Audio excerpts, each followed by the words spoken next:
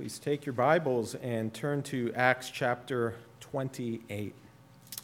It's hard to believe that we are already at the conclusion of what's just been a remarkable journey through God's work in the early church, and we'll be concluding in Acts 28 this morning. So just ask you to pray with me as we seek God's blessing, and then let us hear from God's word. Let's pray. Father, we ask for your blessing now on your word. We pray that it would have its effect in the hearts of each of us here this morning, and in the hearts of your children, that it would strengthen and build us up and remind us of the calling that we have been given in this life and the great commission that we have been called to. Father, I ask for your grace now and the blessing of the Holy Spirit. In Jesus' name, amen. After we were brought safely through, we then learned that the island was called Malta. The native people showed us unusual kindness, for they kindled a fire and welcomed us all because it had begun to rain and was cold. When Paul had gathered a bundle of sticks and put them on the fire, a viper came out because of the heat and fastened on his hand. When the native people saw the creature hanging from his hand, they said to one another, "No doubt this man is a murderer. Though he has escaped from the sea, justice has not allowed him to live." He, however, shook off the creature into the fire and suffered no harm. They were waiting for him to swell up or suddenly fall down dead. But when they had waited a long time and saw no misfortune come to him, they changed their minds and said that he was a god. Now in the neighborhood of that place were lands belonging to the chief man of the island named Publius, who received us and entertained us hospitably for 3 days. It happened that the father of Publius lay sick with fever and dysentery, and Paul visited him and prayed, and putting his hands on him, healed him. And when this had taken place, the rest of the people on the island who had diseases also came and were cured. They also honored us greatly, and when we were about to sail, they put on board whatever we needed. After 3 months, we set sail in a ship that had wintered in the island, a ship of Alexandria with the twin gods as a figurehead. Putting in at Syracuse, we stayed there for 3 days, and from there we made a circuit and arrived at Rhegium. And after 1 day, a south wind sprang up, and on the second day we came to Puteoli. There we found brothers and were invited to stay with them for 7 days. And so we came to Rome. And the brothers there, when they heard about us, came as far as the Forum of Appius and 3 taverns to meet us. On seeing them, Paul thanked God and took courage, and when we came into Rome, Paul was allowed to stay by himself with the soldier who guarded him. After 3 days, he called together the local leaders of the Jews, and when they had gathered, he said to them, "Brothers, though I had done nothing against our people or the customs of our fathers, yet I was delivered as a prisoner from Jerusalem into the hands of the Romans. When they had examined me, they wished to set me at liberty, because there was no reason for the death penalty in my case. But because the Jews objected, I was compelled to appeal to Caesar, though I had no charge to bring against my nation.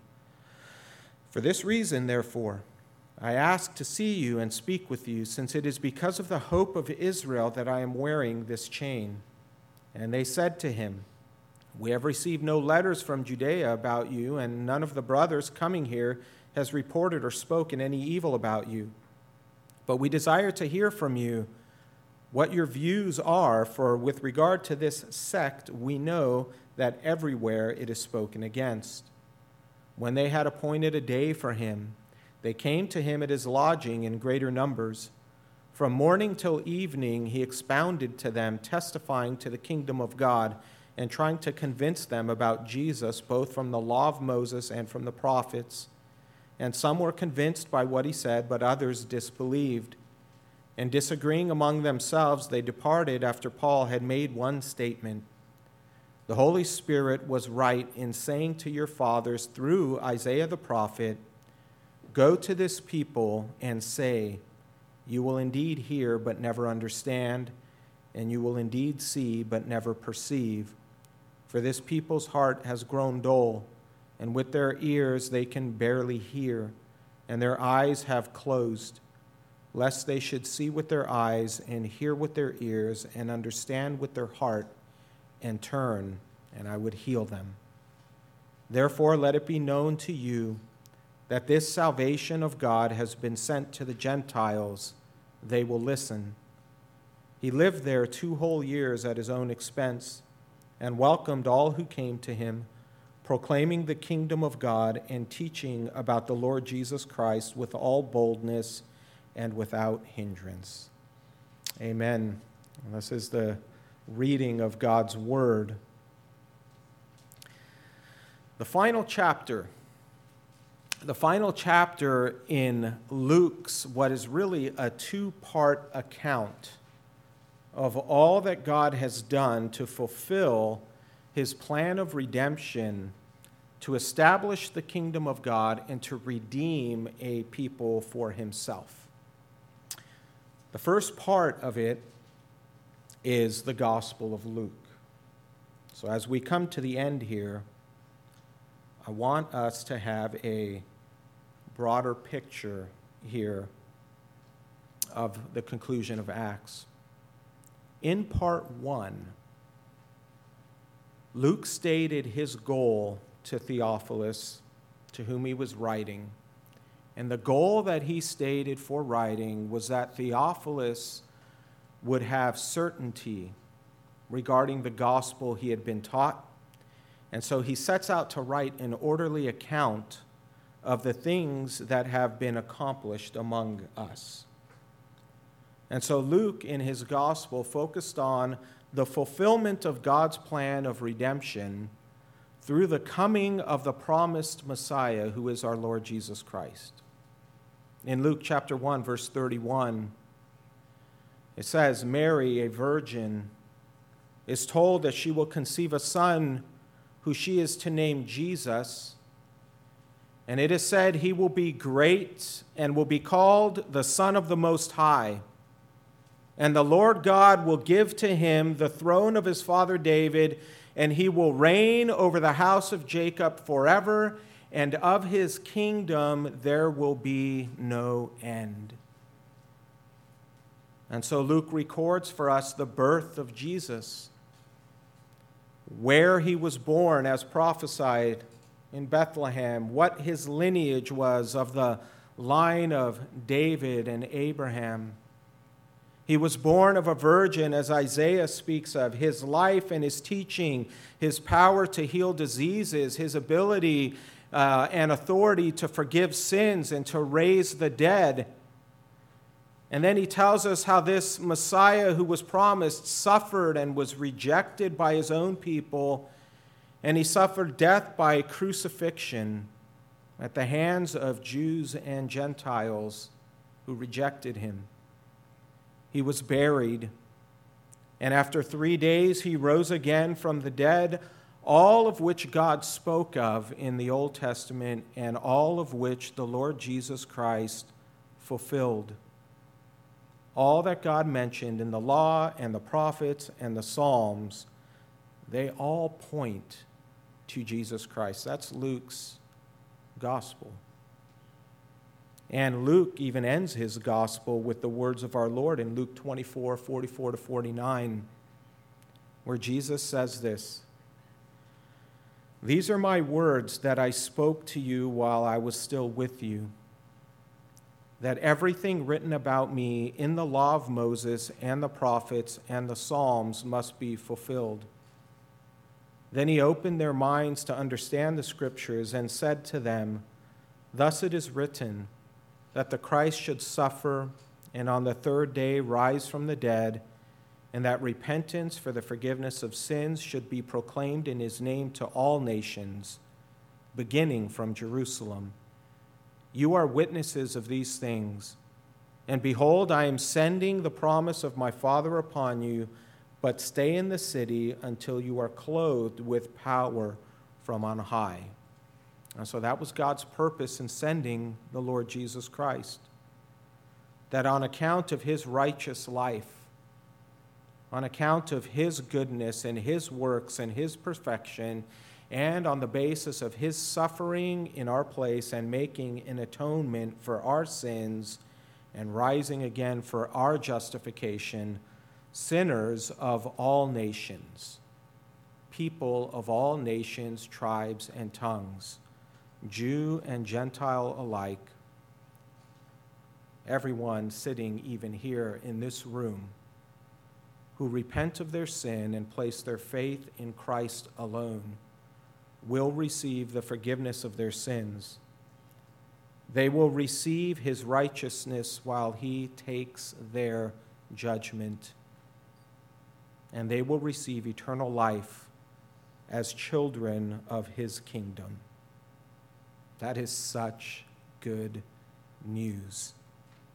It's good news, and it is good news that is to be proclaimed right there, beginning in Jerusalem, Jesus says, and it is to go out into all the nations.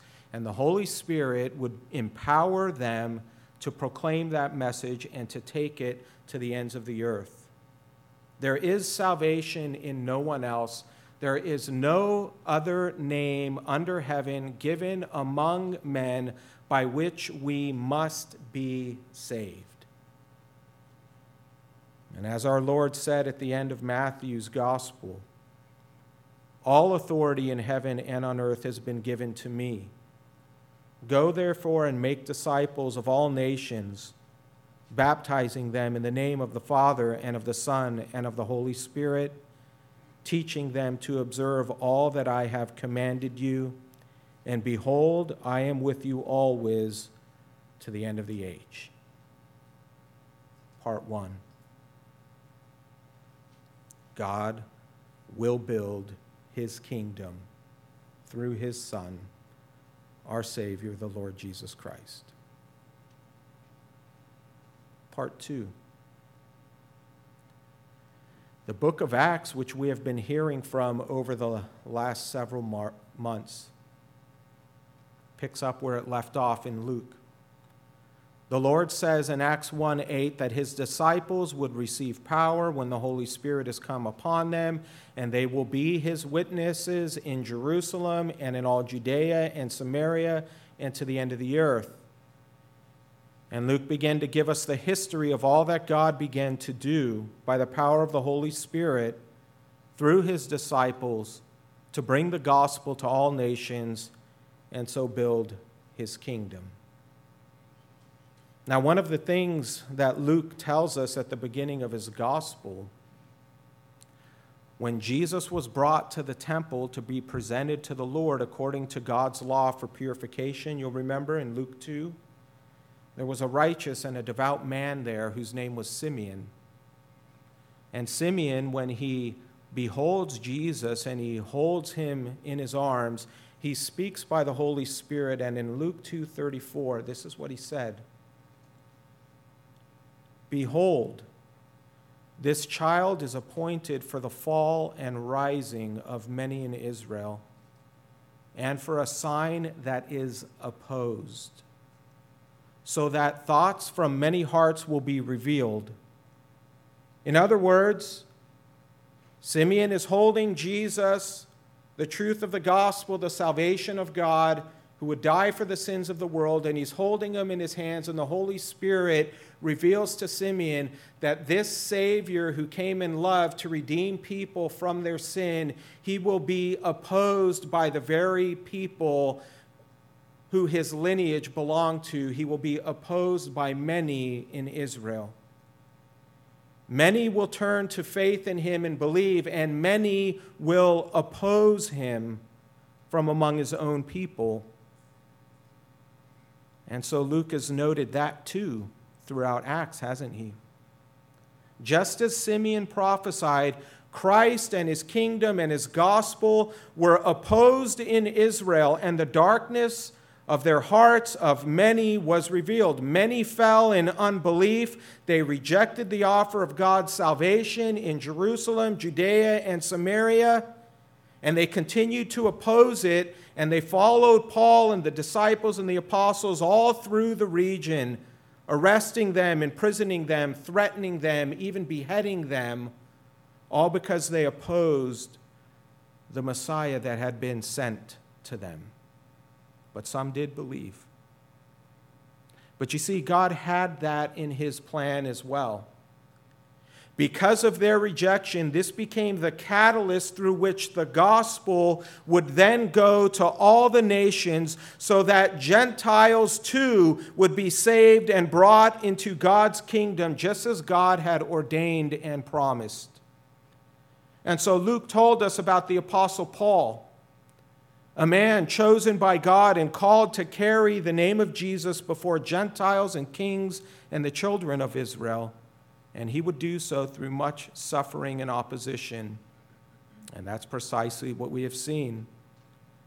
As Paul and the early disciples took the word of God to the nations, they faced much opposition, especially from Jews. But through it all, God was going before him and causing his word to grow and building his kingdom from Jew and Gentile by the Holy Spirit, and the gospel was spreading to the ends of the earth, just as the Lord Jesus Christ said they would do. And many were coming to faith in Christ. And so Luke has shown us how nothing can prevent God from accomplishing his sovereign redemptive purposes for all nations. That's what Luke is talking about in Acts. And so he ends with these words in Acts 28. Paul lived there in Rome 2 whole years at his own expense and welcomed all who came to him, proclaiming the kingdom of God and teaching about the Lord Jesus Christ with all boldness and without hindrance. That's what Acts is about. And this last chapter we're looking at is a final testimony to that. That God at the end of Acts is the one who accomplishes everything that he sets out to do. And those who follow him accomplish everything that he prepares for them to do. And he is faithful to his promises to everyone who belongs to him. He keeps his word, and he will keep his word to those who do not belong to him as well, that there will be a judgment that is to come. And so what we're going to look at here is this final testimony. Verses 1 to 10, we see God fulfilled his promise to Paul to save him from that storm. He fulfilled his plan for Paul to bring him to Rome. And he fulfilled his purpose for Paul to testify to the glory of the Lord Jesus Christ. And so Luke shows us in verses 1 to 10 how he fulfilled his promise he made to Paul in Acts 27, verse 6. You'll remember an angel of God was sent to Paul in the midst of the storm, and he told Paul that there would be no life lost among them, but only of the ship. And so God brought them safely through the storm and the shipwreck, but they didn't just end up floating around in the open sea. Luke tells us that they floated on planks and they swam from the ship as it hit the bank and started to break up, and they ultimately reached the shore of an island called Malta. The island of Malta was originally named by Phoenician sailors. And in their language, they would have called it Melita, and it means refuge. And it's a very fitting name for Paul and the additional crew of 275 as they are abandoning the ship and they're swimming ashore. They're swimming ashore onto the island of refuge. And this island is 18 miles long, and it's 8 miles wide. It's actually really similar to Catalina Island. So if you look at Catalina Island, 22 miles wide, 8 miles, or 22 long, 8 wide. It's about the size of Catalina Island, and Malta is 58 miles south of Sicily, and it's 180 miles northeast of Africa. And so they are, at this shipwreck, a long way from the mainland. This island is about twice as far from the land as Catalina is. And so their ship breaks up in the middle of the ocean, of the Mediterranean, and God brings them all safely through the storm, and he washes them ashore onto this little island of refuge. And so Luke notes that on this island, there are barbarians, he calls them barbaros. That means native people. And he calls them barbaros not because they were savages, but because they lacked Greek and Latin culture. Their language wasn't as refined as the Greeks and the Latins. They spoke somewhat gibberish. In any case, he says that while they may have been barbarians culturally, Luke tells us that they were extraordinarily kind to them and welcoming. Kind and welcoming. And it was cold and it was raining, and they kindled a fire for these unexpected guests. And I imagine that that must have been a huge blessing for these shipmates of Paul. God had done exactly what he had said. There had been no life lost among them. They ran aground on some island, and now they are sitting next to a fire on a little island called Malta. And I was just struck by that. God cares for even the smallest ways, doesn't he? He thinks about the smallest things that we need as his children, and he gives us blessings that we can't even begin to count. He doesn't just bring them to safety on an island of refuge, but he delivers them to a people that are kind and welcoming, and a people that create a fire for them to warm them and to bless them. And God is the one who directs them there, and he gives them and us exactly what we need in order to serve him faithfully. Grace and kindness from God through even pagan Gentiles. And so Paul, not being one to sit around and wanting to help out, he goes to collect more wood for the fire, and unknowingly in his collection, he also picks up a viper snake among the sticks. Deadly, deadly snake. Interestingly, there's no more vipers or poisonous snakes on Malta. Some people will say that means Luke's account isn't authentic. However, a small island like that, as it's civilized and people begin to occupy it, it's not surprising that poisonous snakes would be eliminated eventually. In fact, it is said that even Ireland today has no poisonous snakes, but at one time they did. So, in any case, he picks up this snake, and he throws the wood into the fire, and the snake jumps out of the flames, and Luke says that it fastened on Paul's hand, meaning it didn't just hit him and bump off, but it sunk its fangs right into his hand so that it's hanging there, and Paul had to shake it off into the fire. And so in the minds of these natives, this was surely a death sentence for Paul. They had seen the results of a snake bite before, and they all knew about Paul, that he was a prisoner, and they thought he had escaped death by the sea, and now this viper has bitten him, and he will receive his just desert. They thought justice will be served. He may have escaped from justice they called Dike, which is the goddess of justice. That's probably who they're referring to.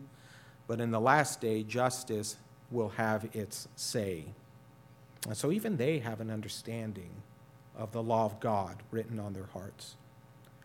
But no ill came as a result. They waited for Paul to swell up and die. No misfortune came as a result at all. And so they changed their minds, and somewhat, I think, humorously, Luke says, and then they called him a god, right? They don't know any better. Now, what I find really awesome about this entire account is that, when Paul was bit, if I was bit by a snake, and a poisonous one at that, I'd probably panic. I probably would. I'd probably be like, running around. What am I going to do? I'm panicking. Call the cops. Do something. Help me. I'm going to die. And Luke says Paul just simply shook the snake off into the fire. I would have done that too. But I think the point is that I don't think Paul was afraid. I think he had learned his lesson on the ship when he was afraid that they were going to all drown and die. And the Lord came to him, and the Lord said, Paul, you must go to Rome. Don't be afraid. And Paul encouraged the whole crew. And I think by this time he gets to the island and he's bit by this viper. And I think Paul, I don't think he's afraid at all. I think he's bit, and I think he shakes the snake off. And I think he goes about his business. And I think they're watching him, thinking he's going to die. And I think Paul is just living because he knows he is not going to die on Malta.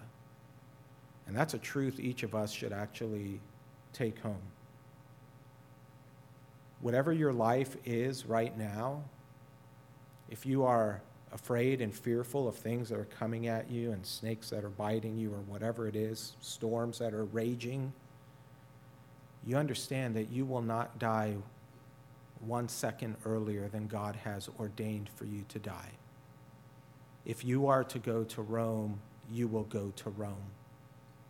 If you are to fly on a plane to go to some distant land to be a witness for the Lord Jesus Christ in somewhere, you will not die until God has ordained for you to die. And if we should live that way, then there is nothing that can be thrown at us by the world or from the world that will hinder our trust in the God who has created all things and who is directing all of history. We can rest in him, and I think Paul does. So this isn't a promise for you to play with venomous snakes, though. Don't get bit by rattlesnakes in San Diego. It's not good for you. Anyway, God also used this miracle to authenticate Paul's message as he did preach salvation to these natives. Now, look, I know Luke doesn't say that Paul preached the gospel to them, but I find it quite hard to think that Luke doesn't intend for us to assume that Paul proclaimed the gospel to them. He has been doing that everywhere he went, every place, all the time. For him to live as Christ, to die as gain. He knows nothing among people but Christ and him crucified. And so I imagine that Paul here is also sharing the gospel with these natives.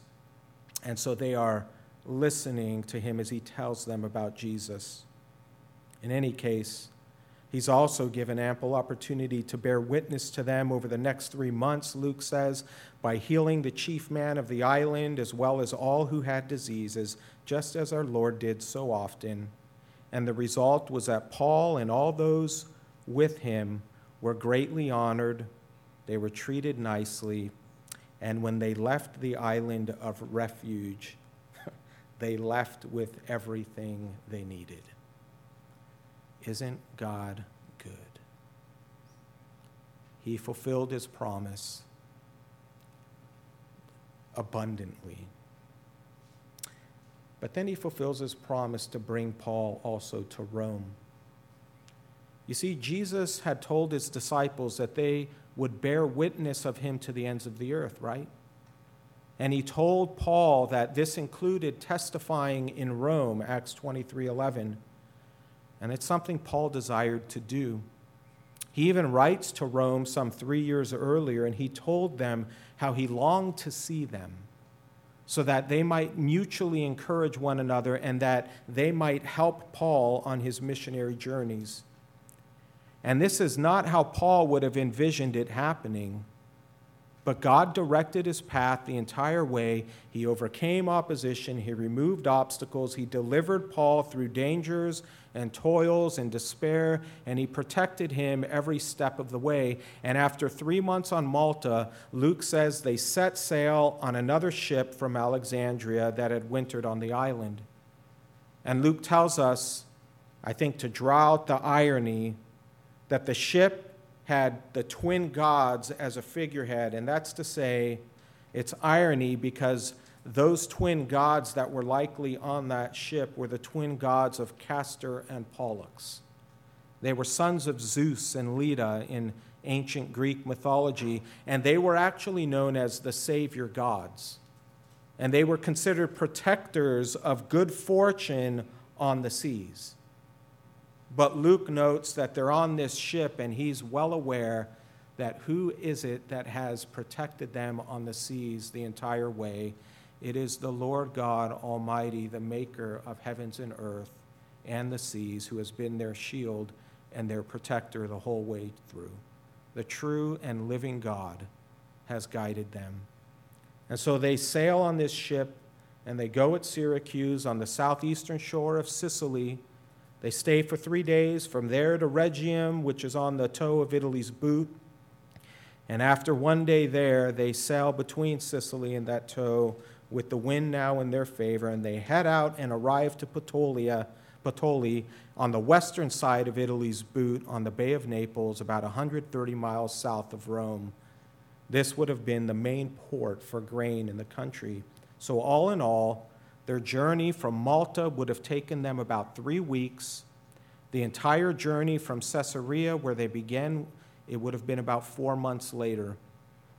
And here in Puteoli, they find some believers, and with Julius's permission, they're able to encourage Paul, Luke, and Aristarchus, and whoever else was with them, to stay with them before they took the journey to Rome by foot.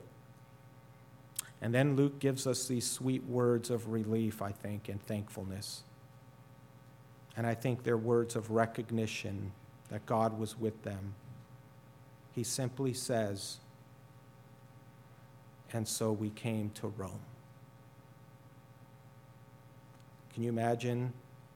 And so we came to Rome. Think about the journey that they have been through and all of the ways that God was directing them. And eventually they arrived at the destination that God had said. I think that too is applicable for us.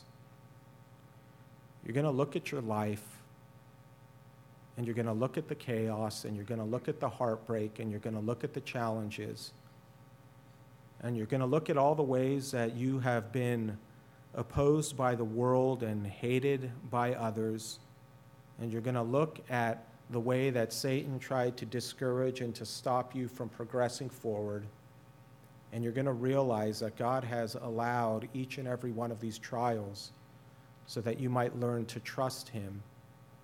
And then at the end of the entire trip, you will be able to say, and so God has brought us safely through. That's what Luke says. And so we came to Rome. God fulfilled his promise. And what a welcome it was.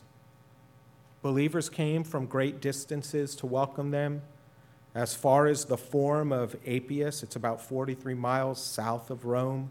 And then I love the name of this city, Three Taverns. Doesn't that sound cool? They came from Three Taverns, about 20 miles south of Rome. God's love and care for his people. He provided fire in Malta and kindness from Gentiles. And then God knew that they needed the encouragement of the saints in Rome, and God flooded them with it. And Paul, as he sees them, he's deeply moved by their love, and he thanks God, and he's greatly encouraged. His desire had been to go to Rome, and God, more importantly, had kept his word. Listen, I ask myself this question, and it's a simple question, but it's one you have to answer.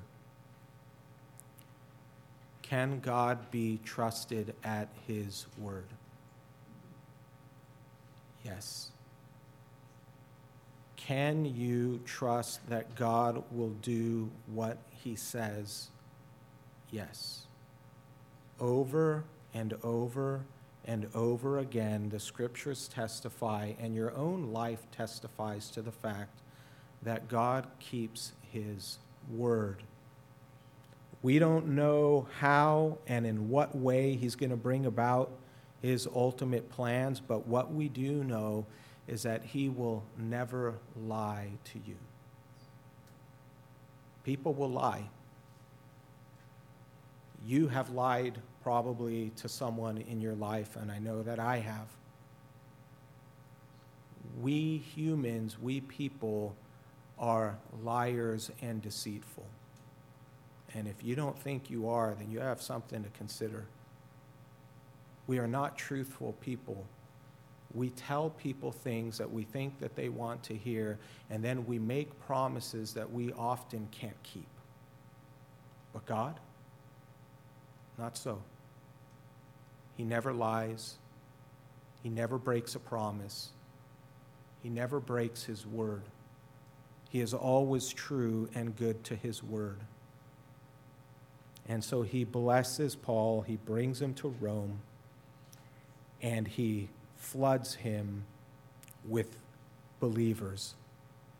And I like what this one David Peterson said in his commentary. He said, even as a prisoner, he was being afforded something like his own triumphal entry into the capital. He carries the name of Jesus triumphantly into Rome, just as his master triumphantly went into Jerusalem. And so at this point, Luke draws our attention to how God also fulfilled his purpose for Paul. And so he draws our attention to Paul's ministry to the Jews in the city. This was Paul's custom, as we've seen through Acts. Though he's an apostle to the Gentiles, Paul made it a point to go to the Jews first with the good news about Jesus, the promised Messiah, and the kingdom of God. This is Israel's long-awaited hope. Faith in Jesus is the culmination of that hope, and so it is necessary for them, as it is for all other people of all other nations, to embrace it. And because of the freedom Paul had been given in Rome to stay by himself, Paul was able to do that and testify before the children of Israel in Rome. And so initially there's a meeting between the leaders of the Jews in Rome, and he kind of gives his defense to them, and he explains to them what has happened and why he's in Rome. And he explains that he is not guilty. It's things we've looked at through, Lucas told us about through Acts. But he does tell them this: it's because of the hope of Israel that I'm wearing these chains. And so they hadn't heard of any of Paul's troubles, but they had heard of this sect and its negative response by people about the gospel, and so they want to hear more. And so they appoint a day, and great numbers come to where Paul is staying. Not just the leaders, but Jews from all over Rome come to hear Paul present the gospel to them. And he does. And their response is what Simeon said, through the Holy Spirit, that some would hear and many would reject. And there's a huge contrast here between the friendliness of the centurions and the natives and the kindness of the Christians, and the contrast that Luke is drawing to those of Israel who rejected the gospel. Some convinced by the proclamation of Jesus Christ as King, and some rejected. And so Paul, he gives a final word from the prophet Isaiah in Isaiah 6, 9-10. And he says, I'll read it again. The Holy Spirit was right in saying to your fathers through Isaiah the prophet, go to this people and say, you will indeed hear, but never understand, and you will indeed see, but never perceive. For this people's heart has grown dull, and with their ears they can barely hear, and their eyes they have closed, lest they should see with their eyes and hear with their ears and understand with their heart and turn, and I would heal them. You know why Luke ends here with him speaking to the Jews in in Rome? I think Luke is driving home the point that this is all confirmation that the calling of Paul that he received from the Lord was to go to the Gentiles, and that the salvation of God belonged not only to Jews, but also to all the nations of every tribe, tongue, and people. This is why Paul says in verse 28, "Therefore let it be known to you that this salvation of God has been sent to the Gentiles. They will listen." Not all listened among the Gentiles, that's true. Not all listened among Israel. But the point is that all must listen and respond in faith to what God has done. And so Paul stays there in Rome, and for 2 years he's proclaiming the kingdom of God, and he's teaching about the Lord Jesus Christ with all boldness and without hindrance to anyone that comes. God keeps his word, and he took the gospel to the ends of the ancient world. The Lord Jesus is with us to the end of the age. But I'm going to conclude with this final thought, real briefly.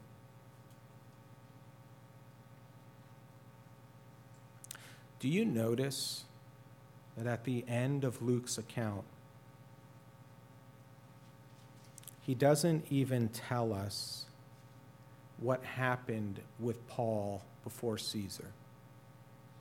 It kind of actually drops off, and it ends right here with Paul proclaiming the gospel in Rome, and we don't even know what became of the trial.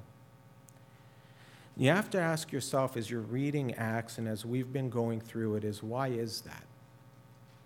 And you would say, well, if Acts was a biography about Paul, then you would have certainly expected a conclusion from Luke, right? Or maybe some kind of third volume to tell us what happened. But as we noted, that wasn't Luke's point, was it? That wasn't Luke's point of Acts to tell us a biography of Paul. His point was to tell us how God has fulfilled his mission through the early church and uniquely Paul. And the point he wants to leave you and me with as we conclude Acts is that God is continuing his mission. God is not yet done building his kingdom. That means you and I, beloved, should take courage and remember that no matter what opposition or obstacles or restrictions we face in this life, God is not done building his kingdom, which means that he is not done using you and me in the context of proclaiming the name of the Lord Jesus Christ to the nations, and he won't be done until he comes to the end of the age. And I think that's why Luke ends it as he does. God will be with us, beloved, till the end of the age. He will go before us. He will open the door for the gospel wherever we are to bring it, and we will be able to proclaim the gospel with all boldness and without hindrance.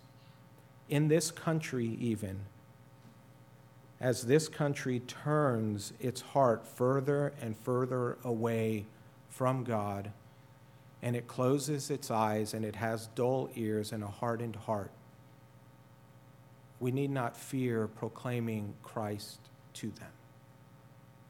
Whatever the consequences are, God goes before us. Remember Jesus Christ, risen from the dead, the offspring of David, as preached, for which Paul suffered, bound with chains as a criminal. But also remember, the word of God is not bound. Amen? Amen. Let's pray. Father, we thank you so much for the word that we have been able to read and to study over these last several months. We thank you, O God, for the testimony that you have inspired Luke to write down in his gospel about who Christ is and what he came to do, and also to write how the Lord Jesus continued to work by the Holy Spirit in the hearts of his children to bring the gospel to the ends of the earth, and we know that you have accomplished it.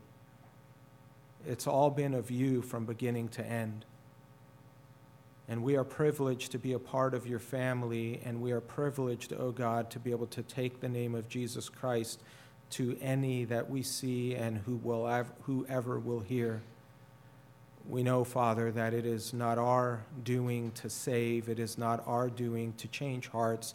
It is not our doing to make Christians, but it is yours through the power of your word. And so we ask, Father, that as your people here in Ranch View Baptist Church, that we would be mindful and remember that you are still working even in the year 2021, and that you will continue to work and to build your kingdom. And we pray that you would help us to be faithful for the glory of Christ and his holy name, we pray. Amen.